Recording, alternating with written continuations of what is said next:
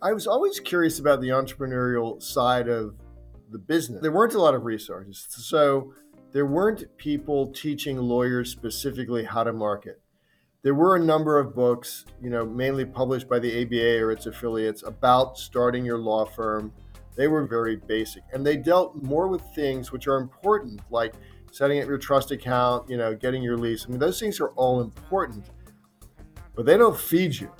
What feeds you are cases coming in the door. And so, I decided to leave my firm basically on a Friday, came in over the weekend, got cases, we split amicably. And on Monday or on the weekend, I'm at Office Depot, Jonathan, wondering what have I just done? Because I didn't even have space. Welcome to the Founding Partner Podcast. Join your host, Jonathan Hawkins, as we explore the fascinating stories of successful law firm founders. We'll uncover their beginnings, triumph over challenges, and practice growth. Whether you aspire to launch your own firm, have an entrepreneurial spirit, or are just curious about the legal business, you're in the right place. Let's dive in.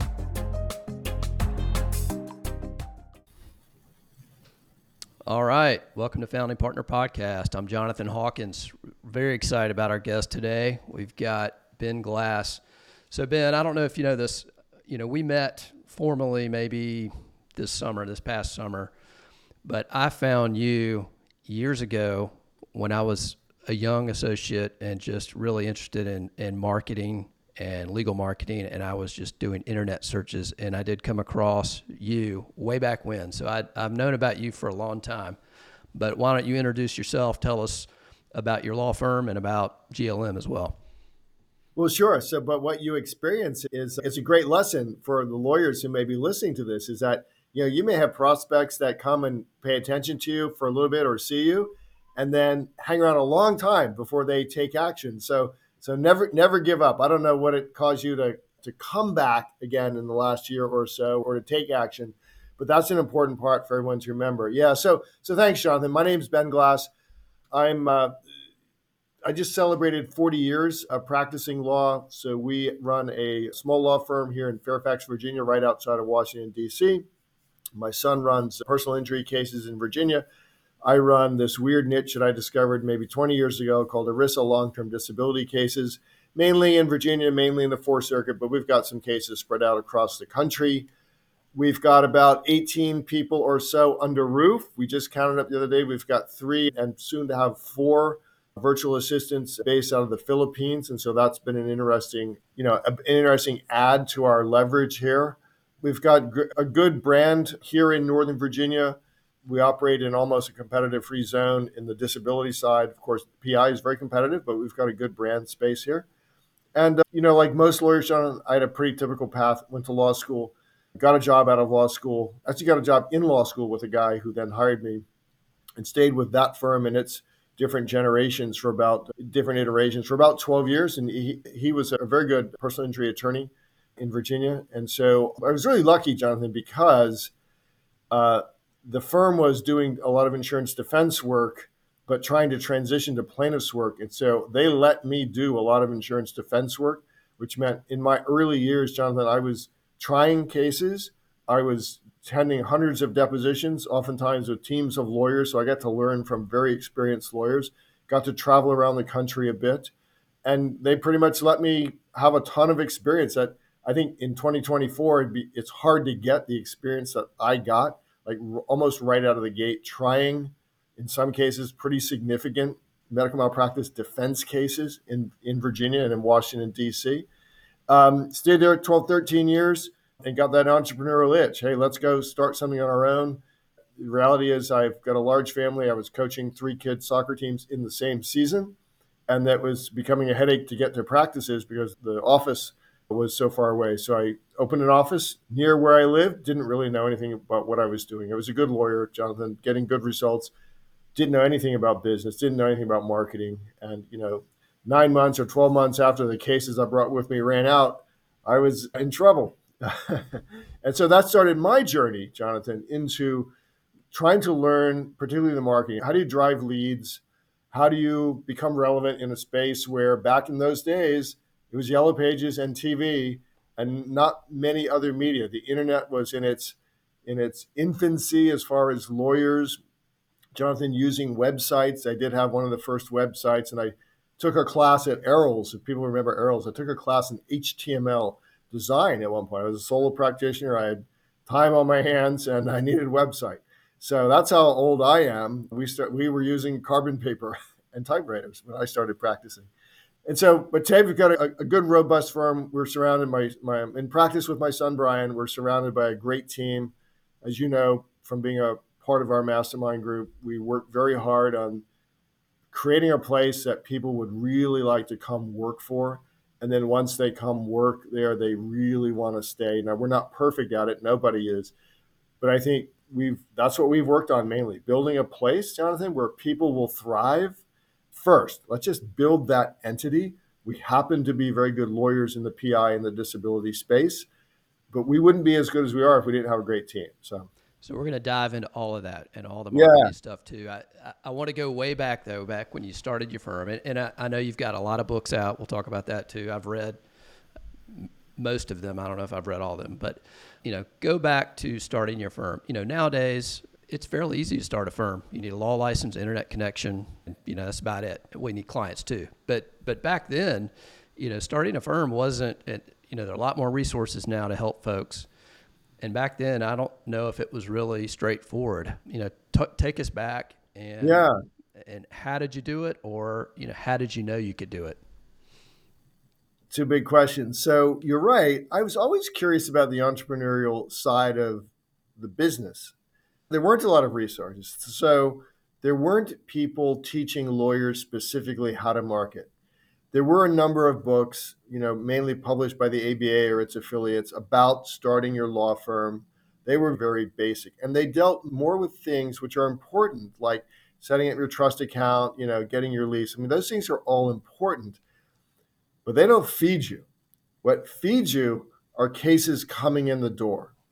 And so, I decided to leave my firm basically on a Friday, came in over the weekend, got cases, we split amicably. And on Monday or on the weekend, I'm at Office Depot, Jonathan, wondering, what have I just done? Because I didn't even have space. This was not a long-term plan by any means. And we just did it. And my wife, Sandy, fully supported what we were doing, even though it was very scary. We had just, in the last year, bought a very nice house in Fairfax County. And I just did it. And so it was, starting a firm was relatively simple. I eventually got space and started telling my friends that, hey, I'm doing back then personal injury and medical malpractice plaintiffs work. Then that's all. It wasn't any insurance defense work out in Fairfax, and we just started to get cases in. And again, I took work with me, so I had cases to resolve, and I had somewhat of a runway of money. And so that wasn't the issue in the beginning. But the issue was I was not trained on how to get cases. And again, all I knew was what I looked around and saw other lawyers doing. And the only way you could compete when you're thinking like that is, I'll have to buy more, right? I have to buy a bigger Yellow Page ad. I wasn't in TV. I didn't know a lot about getting referrals. Again, the internet was new. So it was Michael Gerber's entrepreneurial seizure. I can make good cookies. Let's go set up a bakery. And I fit right into his book on that because I made every mistake and, fortunately survived it. But it was really hard at times. And even when I got good at getting cases in, I didn't know anything about people and managing and scaling. And so I went from the disaster of not having cases, then being able to generate cases. We can talk about some of the early ways. And then trying to scale and not knowing anything about managing people, hiring the right people, holding them accountable for, what they promised to do. And so that was a learning curve. So I did everything the hard way, I think. Well, I want to dig into all of that, but let's start with some of the marketing.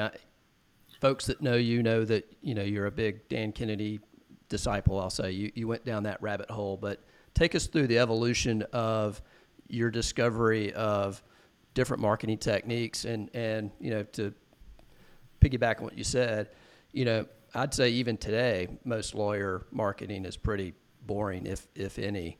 Back then, probably even worse. So, take us through your Yeah, evolution and your discovery of various marketing techniques and things that weren't in the law and then you've applied to the law. absolutely. Yeah. So I was at that time in my early years, I was a fan of the success literature and the personal performance literature. So I was a Nightingale Conant, I bought stuff from them. And so every once in a while they'd send a sales letter. One day I got a sales letter for Dan Kennedy's magnetic marketing toolkit. And that really opened my eyes to, oh, look at this. First thing you do, first rule of marketing is look around at what everyone else is doing and don't do any of that, right? Again, unless you're going to beat them on the spend, you're gonna get killed, right?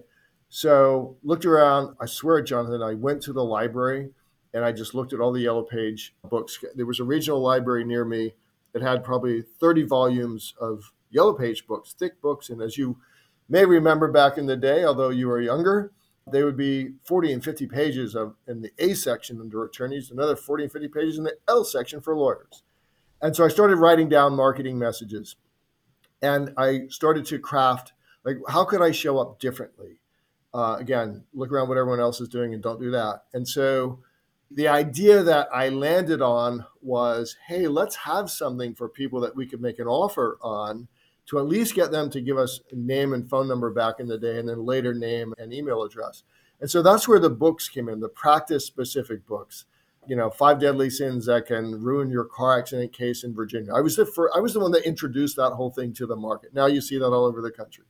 I wrote a book on the truth about lawyer ads, it was really a consumer guide to helping someone who's been thrust into our world, helping them find the right lawyer and teach them how to read lawyer ads, whether they were on TV and then, later on YouTube and internet and stuff like that.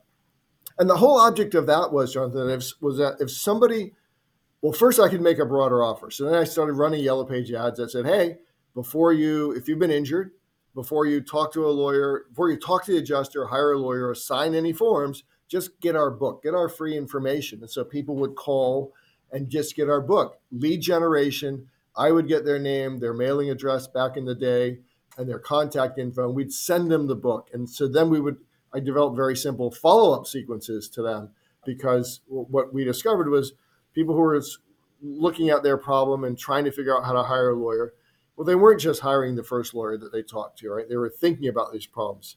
And so then I started to started to look at what we call the customer journey. Like, people will enter our world, no matter what your practice area is, people will enter our world at different stages. They may just be trying to figure out, is my problem a problem that legal can solve? Oh, okay, maybe is it a problem that I need a lawyer to solve? If so, how do I find the right lawyer? Oh, I might want to fire my current lawyer. And so there's this whole path of places where people might be entering the space where they're looking for you. And so then I started to create lead generation magnets, again, books, white papers on each one of those stages. So I had everything from the 5 deadly sins to how to fire your lawyer, how to read lawyer ads. I had all these different pieces of marketing, which allowed people to start a conversation with me and me to start a conversation with them without it being all about come on in, free consult, just like what everybody else was doing. And so that worked for me. And it was very simple back in the day. Like today, we have a lot of published books. And of course, so much stuff gets delivered by PDF over email. But my stuff was very simple. I literally ran white papers off the copier and I put them in nice binding and called it a book. But it worked. It worked. And slowly, I started to get the cases in. And then at some point, Dan Kennedy and his then partner, Bill Glazer, said to me, he says, your stuff's pretty good. You should be showing other lawyers how to market and how to build a practice. Because even then, there were very few of us, of what, let's just say, a guru teaching lawyers how to build a better practice, less than a handful. And so I said, well, I don't know if my stuff is good enough. They said, your stuff is good enough. And so I just started Great Legal Marketing in about 2005. Taking, in essence, what we were using in the law firm and now bringing it to the market. And the greatest thing about that idea was not that I made a ton of money selling stuff, right, to lawyers, but that I started to gather a tribe of lawyers who were very interested in the entrepreneurial side of practice of law, who were interested in marketing, building companies. And so now we had a group of people who exchanged ideas, who have an abundance mindset, and who would sit down. Our mastermind group started right back at the beginning of Great Legal Marketing. So sit down with lawyers in a room and say, what are you using in Ohio to get estate planning clients? Great. What can I learn from that to help get personal injury clients in Virginia? And so that was very fortuitous that I started Great Legal Marketing. Again, not because we were making a ton of money selling stuff back in the day to lawyers, but because we started to tease out those lawyers in the country who were interested in building a better practice, making more money, and as the subtitle of my first book was, and still get home in time for dinner. So let's talk a little bit more about Great Legal Marketing. What is it now? Who's it for? And maybe has it changed over the years since when you started it? I guess 20 years ago or so? Yeah, well, we're starting our 20th year of coaching lawyers there. Yeah, so what is it? First of all, today it is literally what I just described. It's a tribe of lawyers who are interested in learning to build a better life for themselves, learning to create happiness for themselves and their family without increasing the chaos that oftentimes comes with growth. And so we have different levels of membership. As you know, we've got two different levels of mastermind groups. We've got another coaching group, and we do events. So we'll do a big event every year in October. This year in 2024, we'll be out in Arizona. We have a monthly journal. And mainly, Jonathan, what we are doing is we are showing lawyers that there's a path to happiness in the profession. Like, you have a right to live your life as you want it. And by that, you get to design a practice that you want, and that's great for you. And then once you figure out like what kind of practice would really make you the happiest, then let's go figure out the marketing that drives that avatar or that ideal client to you. So we've served literally thousands of lawyers over the last 20 years from as far away as actually many different countries around the world. We've had members from Great Britain, as you know, Canada, South America. I think we've had a member in Russia in the past, because lawyers are trained to be good lawyers. And, that's the expectation, you be a good lawyer. But nowhere in law school do they teach you how to have, first of all, nowhere in law school, Jonathan, do they tell you that it's okay to also be happy and to not work too hard and to make good money and to work with people you like working for, work with people you like working with, and work for people you like working for. And so that's what we bring to the market today. And today in 2024, we have lots of other friends in the space too. And I would say they're all good people. I mean, I have been on their stages. I have talked to them. Some of us are in mastermind groups together. So everyone you see out there in the space now, not everyone, but most of the people you see out in their space, coaching lawyers, like we have some sort of a relationship with. Many of us have grown up together in the Dan Kennedy world. We are, born of that tree a little bit, but everybody's bringing something different to the market and bringing something to different markets. So we're very popular, obviously, in the PI space and in the space of lawyers who are doing, maybe anywhere from as low as $350,000 top line revenue to $1 million is kind of our one group. And then above seven figures to $3 to $4 to $5 million. That's our space. There are folks out there in the coaching space now that are working only with lawyers above everything that we do. Perfect. There's some folks that are working with lawyers even, smaller, I guess, and newer to the practice than we are. And that's great too. So there's a lot to unpack there. So I want to try to go through some of that. But so let's talk about law firm growth. I know you have all types of members in GLM. I know you've worked with all types of lawyers, and growth to one might mean something different than to another. Some want to get as big as possible, and others just want to maybe work as little as possible and just design it, as you said, sort of design the firm they want. And I'm sure you've helped people that want to go one way and folks that want to go the other way. Yeah. So my mantra is this: is you have one life to live. It's a one-way journey. You don't get any do-overs, right? And you have a right to be happy and to live for your own happiness. And so you're exactly right, Jonathan. For some people, growth means I want to have multi-offices, multi-location offices. I want to have 50 or 100 people under a roof working. And of course, in America, there's firms with lots more people under roof. And we say, great. Because what we work on first, Jonathan, with new members is what does perfect look like for you? And oftentimes, what does perfect look like for you and your spouse and your family? Because if the lawyer is happy and wants multi-city location growth, but the spouse is like, no, this is driving me crazy, then we at least, make the couple think about this. Like really, let's make sure that we are aligned as a family first. That's a big thing. As you know, Jonathan, I've got 9 kids, been married 42 years. So it's been important that our growth at Ben Glass Law and our growth at Great Legal Marketing is aligned with what we want to do as a family. So, and then this is what I'm really good at, I think. And what Great Legal Marketing is really good at is if you, Jonathan, have a clear vision of what perfect would look like for you, and we encourage you to not think about, that I don't have the money to get to perfect. I don't know the right people. I don't know the right resources. Like we put those things aside for a moment to vision what would be perfect. And then what we're really good at is helping lawyers figure out, Jonathan, how to use their next hour and their next dollar.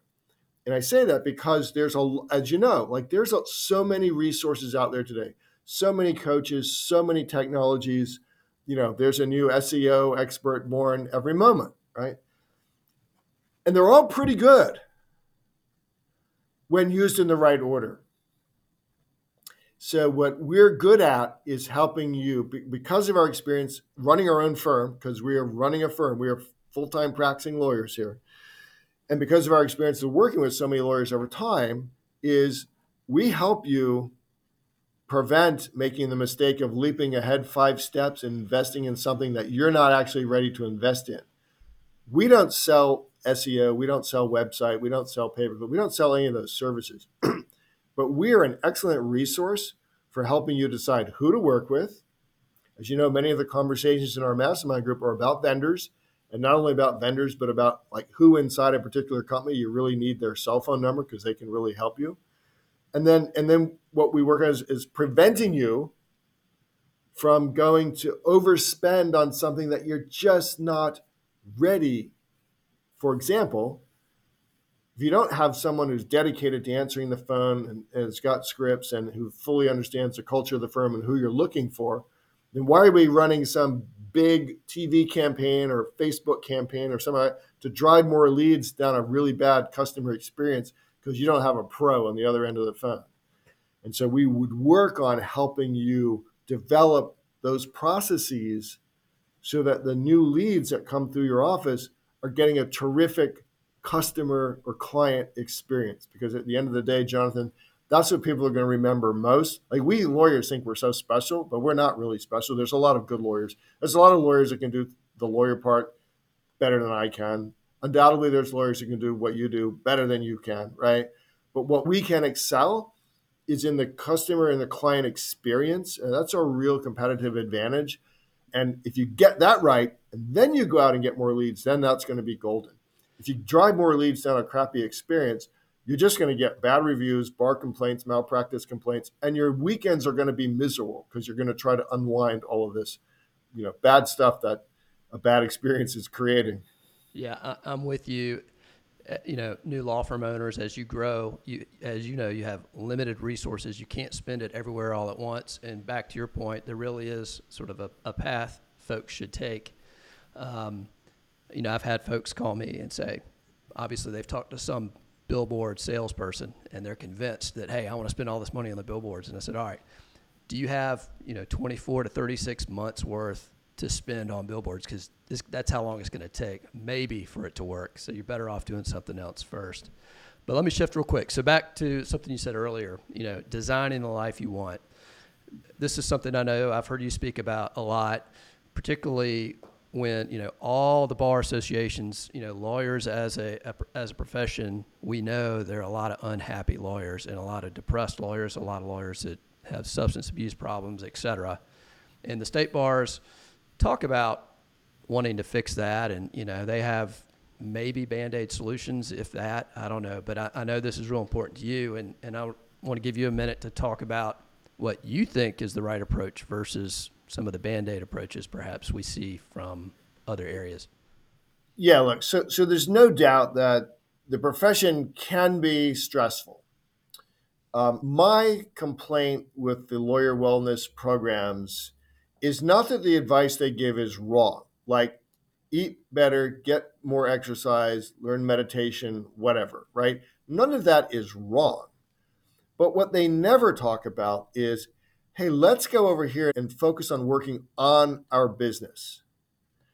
So much of lawyer unhappiness is driven by, clients who are not happy people and who become a terror both for the lawyer and the lawyer's staff. All right, well, let's build something so we never have to take one of those clients again. And so much of the profession, what you learn growing up in the profession is like, you got to go help people. Like, oh, we're these superhuman beings that need to go help everyone. And I'm like, no, actually, we don't need to help everyone, right? We actually do better for society when we build a firm, and whether it's a solo practice like I started, right, or something robust, Mike Morris's firm in Michigan, and I had Kate Hazel on my podcast recently, we will do better for our communities when we are running sane, organized, happy businesses. And so my condemnation of the Bar Association writings is that they never want to talk about profit, margins, KPIs, marketing, culture, hiring, firing, stuff that, we talk about that all the time at Great Legal Marketing. So that's my bitch with them. And it's interesting because as I write letters to the editor, I hear things like from the people that are editing the letters before they go in the journal, I hear things like, I think you're right, but I'm inside an echo chamber here. And so we really have to be careful about what we say because we are the, ABC State Bar. So there are people out there who know that what we're doing is right. And the last thing I'll say on this is like law firms or law schools are meant to create widgets for big law, right? And so that can be miserable. I've represented a bunch of like 5 and 6 year big law associates who get some sort of disability and can't work. And the life they describe is horror. I mean, it's absolutely horror. It's in a nice air-conditioned building, but it's a horrific life. And I'm sure you've talked to those kind of folks too, and they don't realize there's another way. Oftentimes. That's it. They believe this is it. Yeah. This is the only way. Yeah, and that's a shame. It's a shame that they don't see what you have seen and many lawyers have seen when they come to like a Great Legal Marketing event, or they sit in a Richard James or our John Robbins event. Like, there's a whole bunch of us who are really happy running small firms, but the backbone of the small firm is it's run on business fundamentals.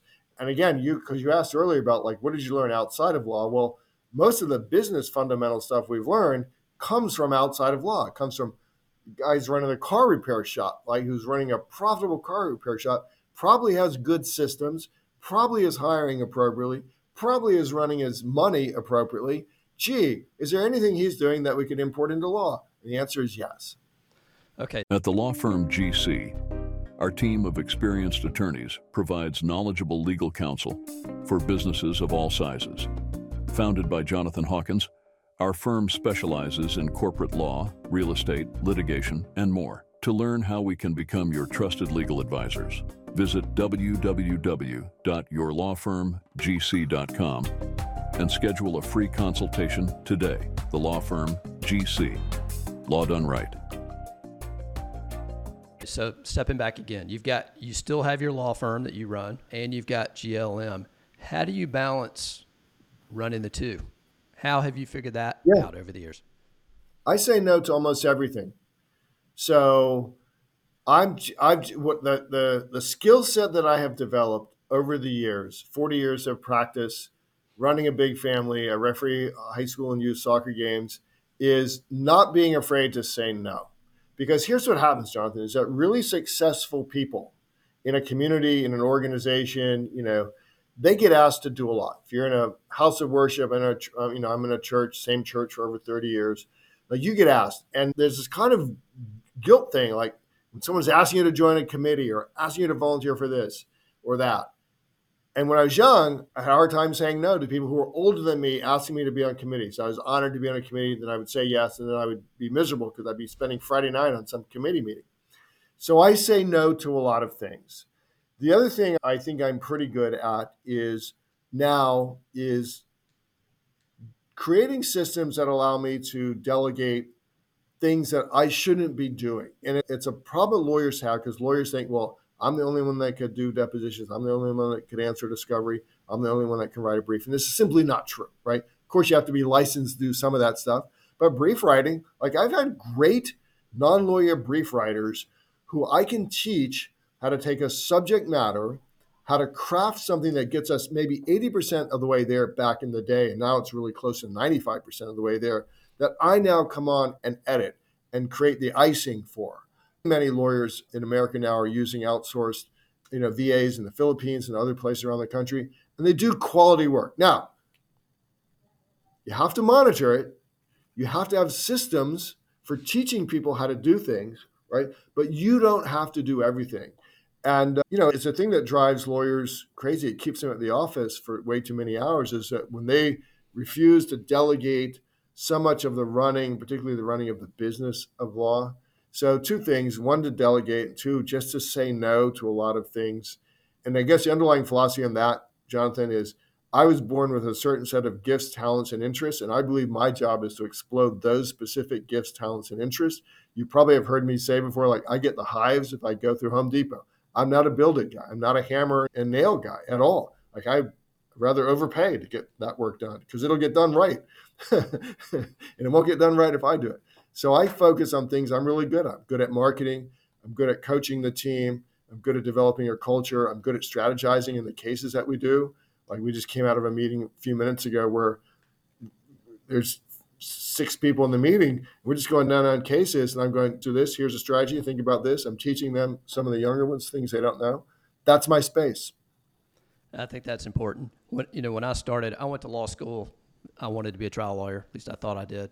And when I first got out, I started at a med mal firm. I got a lot of experience, and every new thing I did, I thought was awesome. My first trial, my first deposition, all of that. Yeah. But it got old, and then I figured out I didn't like it.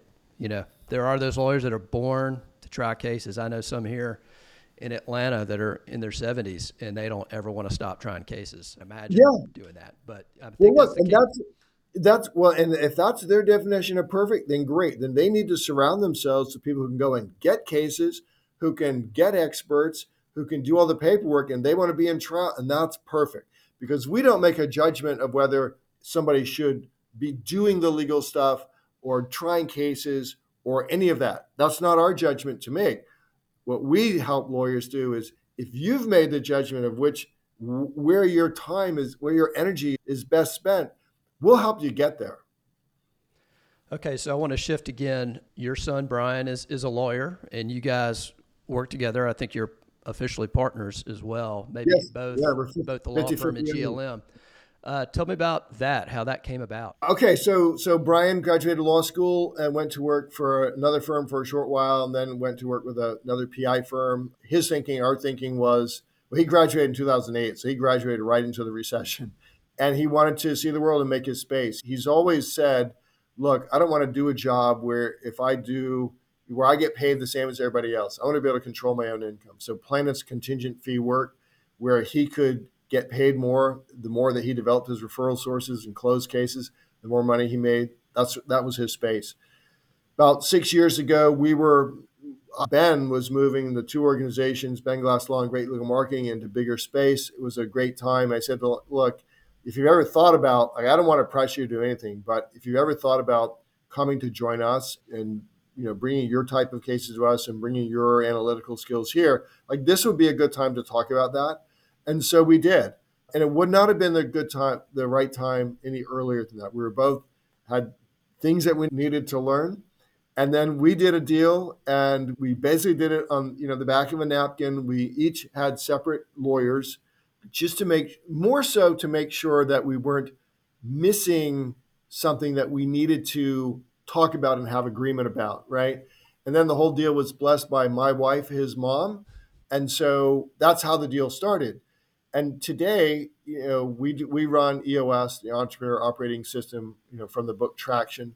We run that religiously in the business, in both businesses.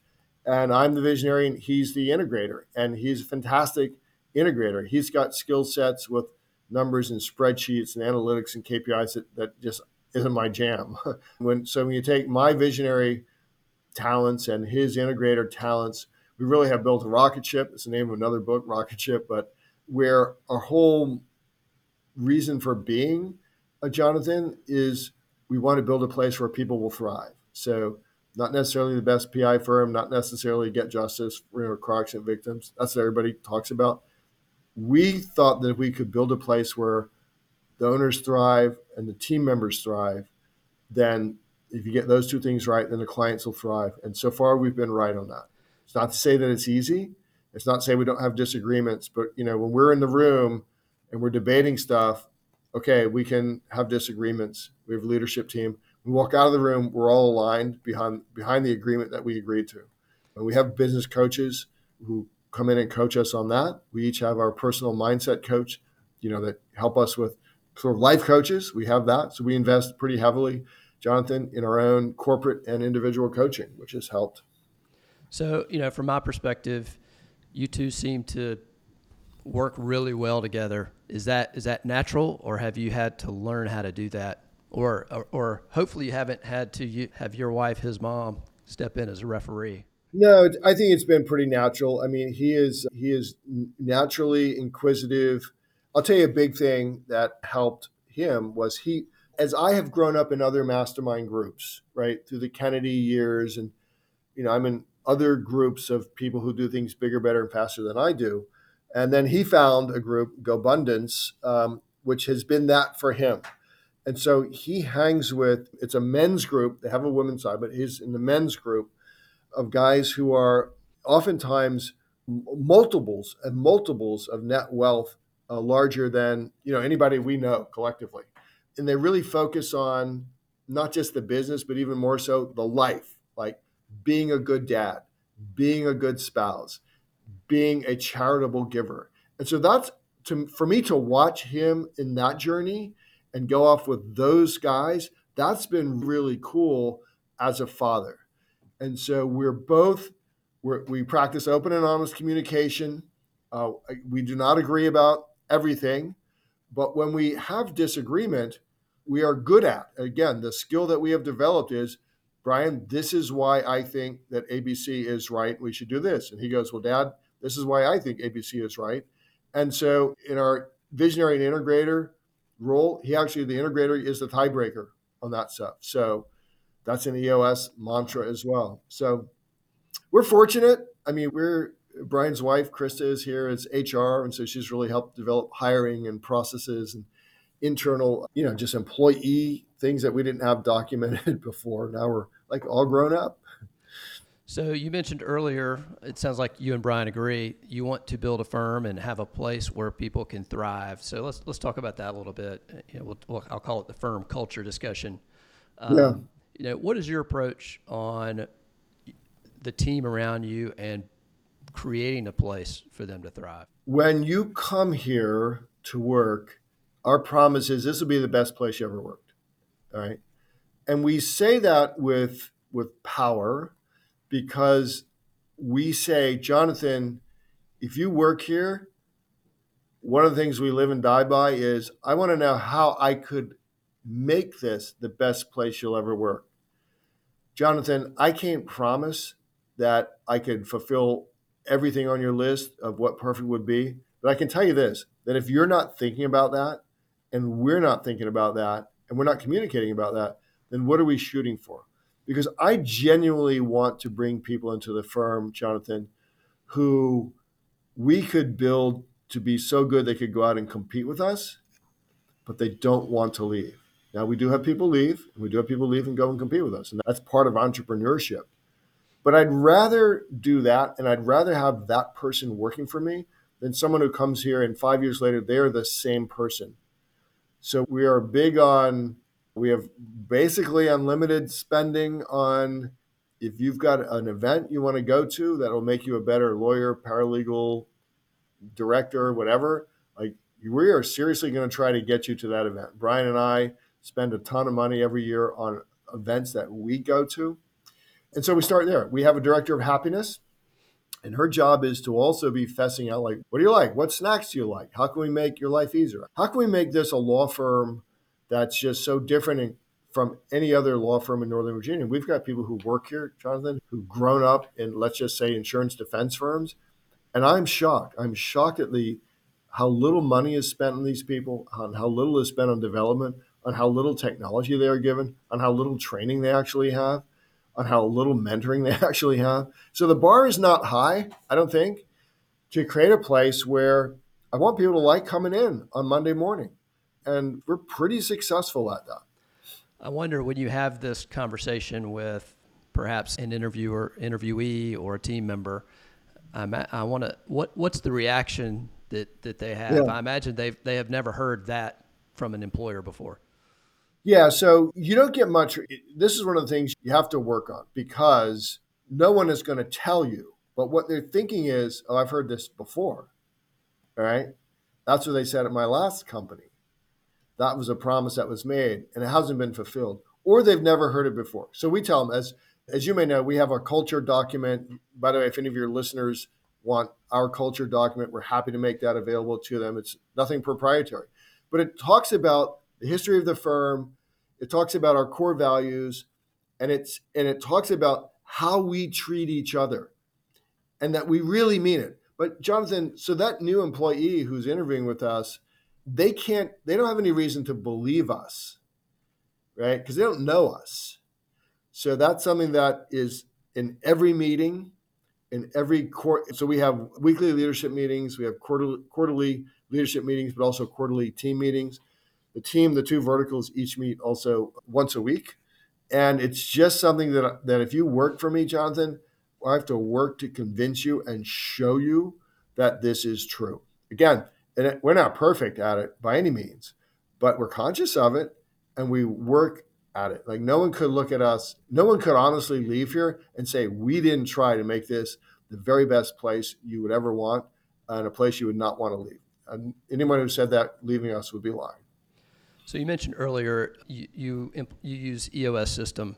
I know a lot of other firms do that as well. Maybe you could speak to your firm and how you ran it before EOS compared to how you run it now, and the difference, and perhaps the results you're seeing, the difference in results. Yeah, sure. So I'll start with the results. With any coach that anyone who's listening to this hires, the promise of the coach should be that, yeah, my fee sounds stiff right now, but I'm going to make that fee irrelevant for you. And so EOS, we pay $6,500 a day.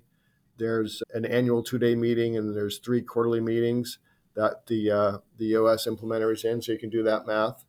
And the fee has been made irrelevant for us. So what EOS, Entrepreneur Operating System, does is installs a way to run the business that is agnostic about the industry. So any company around the world that's running EOS, whether they're lawyers, they're making widgets, they are neurosurgeons, they are running the same meeting agenda. They have crafted core values, and they're hiring and firing to their core values. They have written and documented processes followed by all.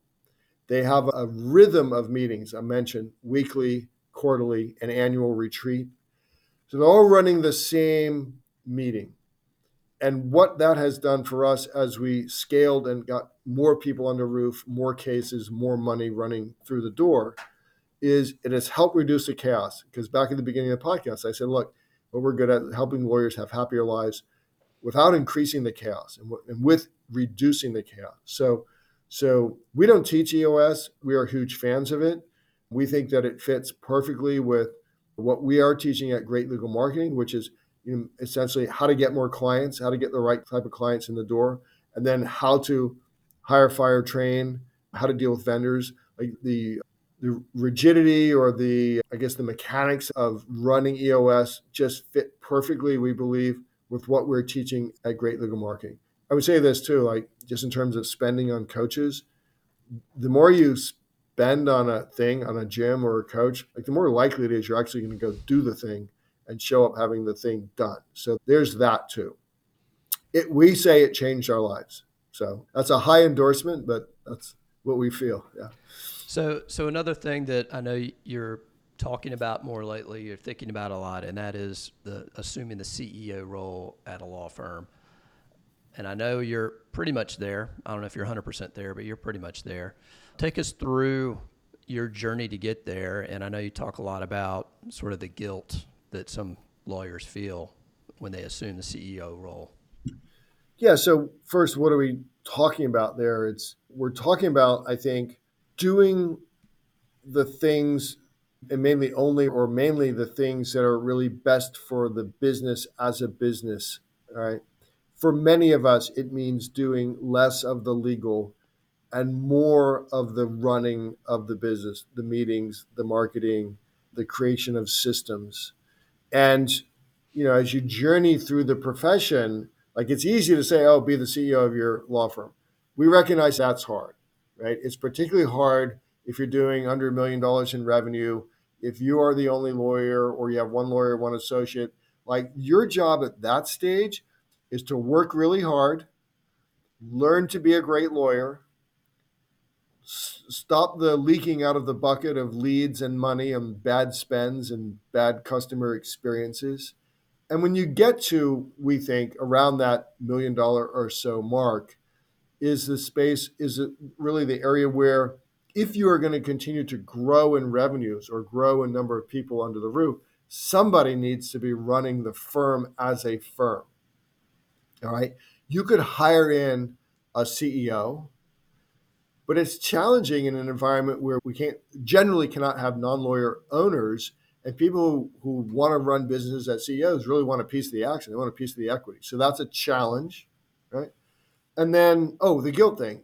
So the guilt thing is that I come into the office usually at 11. Soccer season is starting in a couple of weeks here, so oftentimes I'll be out at 3:30 or 4. I'm not taking depositions. I'm not answering discovery. I'm not writing briefs. I'm attending meetings. And when I leave, there's still a whole bunch of people here usually, right? And so when someone has spent their whole career working very hard, being first in, last out, oftentimes being last paid, as I have and many other lawyers in the solo and small firm market. Like they know exactly what I'm talking about. You get to that stage where it looks like you're not working as hard. You're not taking inbound phone calls. But the reality is what you've done is you've elevated to working on things that are more important for the business today than they were when you were less than $1 million of revenue. And again, it's one of these things that, Jonathan, like there's no bar journal articles on becoming the CEO of your law firm and doing less legal and running the business. They just don't even have that, right? And so that's what I work on. I teach. A number of the other coaches in the space really talk and teach this. But it's a hard work to get there. It's a psychological journey. And I've stood up in front of other mastermind groups that I'm members of and said, like, I feel really guilty that I'm not working as hard. And their answer is, BS, you're doing what you were born to do now. Like everyone else's job in the firm is made better because I'm doing more and more pure CEO work. And I am almost there. Like I'm involved in very little of the legal. So you mentioned soccer season's coming up. I know you've been a soccer referee for forever. 50 years. So back to designing the life that you want, creating the life you want, and having sort of your outlets and areas to go pursue what you want to do. I assume that's one of them. Talk a little bit about that. I know you've written a book about soccer refereeing as well. Weird, isn't it? Yeah. So I started at 16. I'll start my 50th year. I love it. I love being in a stadium, high school stadium, national anthem, rivalry. Give me that game. Now on every field is artificial surface, so that's good. I don't have to worry about twisting my ankle on some pothole like I used to have to do. And I would say that I'm good at it. I have a ton of experience. Every game, Jonathan, is both a physical challenge because I'll run 4.5 miles in a boys or girls varsity game, and a psychological challenge because half the people don't like what I do. Sometimes the coaches are screaming, the fans are screaming, but you really can't hear them. The high school athlete is a treasure. The high school boys and girls who are playing athletics, right, and soccer is my space, they're just great people. I mean, the conversations that we have on the field together that nobody else can ever hear, these are great kids. And so I just love that space. Again, I like now mentoring and coaching up the young referee. So I wrote a book, You, a Teenage Soccer Referee, and it really is for that teenager to get through their first year, second year, third year, when by definition, Jonathan, they cannot be good at what they are doing because you need reps, you need opportunities, you need games to do. And so we're learning this thing while people are sometimes being knuckleheads and yelling at us. So that whole book is a mindset book of tools that they can use to survive because we lose them in year 1 and 2 and 3. If we can get them to year 3, then we can make them into a good referee who may last 50 years. All right, let's shift back to your law firm. This is maybe a little bit of EOS, but and designing your life. I think as part of all of that, vision is essential. And so, tell us what's your vision for your firm and for GLM? Yeah, so for the firm, our vision, both of us, is to build this place that's going to provide us with essentially passive income after we are totally uninterested in doing legal. And we believe that absolutely can be done. Will some equity firm come in, private equity firm come in and want to buy it one day? Maybe, who knows? But why not? Why not build the thing that you actually could literally walk away from and still get checks from and have this influence that we have on the community, which is a good influence. I mean, I grew up here, so we touch a lot of people. We're proud of that work. Great legal marketing, same thing. Brian is now more involved in great legal marketing. I'm still the sole owner, and I love it. Like, there's hardly any place I'd rather be than on stage, like inspiring. It's not just the teaching of the ABC, here's how you market. That's not what drives me, because a lot of people can do that. But Jonathan, it's the lawyers who come up to me, oftentimes older lawyers, who say, I wish I had seen you 40 years ago, but my love for the law and love for the legal practice has been reinvigorated now listening to you. Because what I'm really good at is being that breath of fresh air, I think, that says, you don't have to do this the way they've told you that being a lawyer has to be for all of these years. There is another way. There's a whole bunch of us who are enjoying the practice. Again, making more money, that's important. But the money, it's like, okay, it's what does the money get you? The time freedom, the freedom to do things with your family that you want to do. That's really important. And I love mentoring these young lawyers who come out of law school not having seen this alley, this solo and small firm alley. And we go, look over here at this. Look at these guys. Look at the Jonathan Hawkins of the world, right? And what they're building. We've assembled them all. Come into our room because we want to give you something that the law firms or the law schools won't give you and the profession doesn't give you. And so I really live on the excitement of seeing someone else's eyes light up and go, oh, that makes a lot of sense. Oh, I tried that strategy. Oh, I fired Eeyore, who has been working for me for 10 years, dragging the whole firm down. I really like my life now. That's what drives me. So vision there is, Jonathan, people ask me all the time, like I'll be 66 end of the month. Like, when are you going to retire?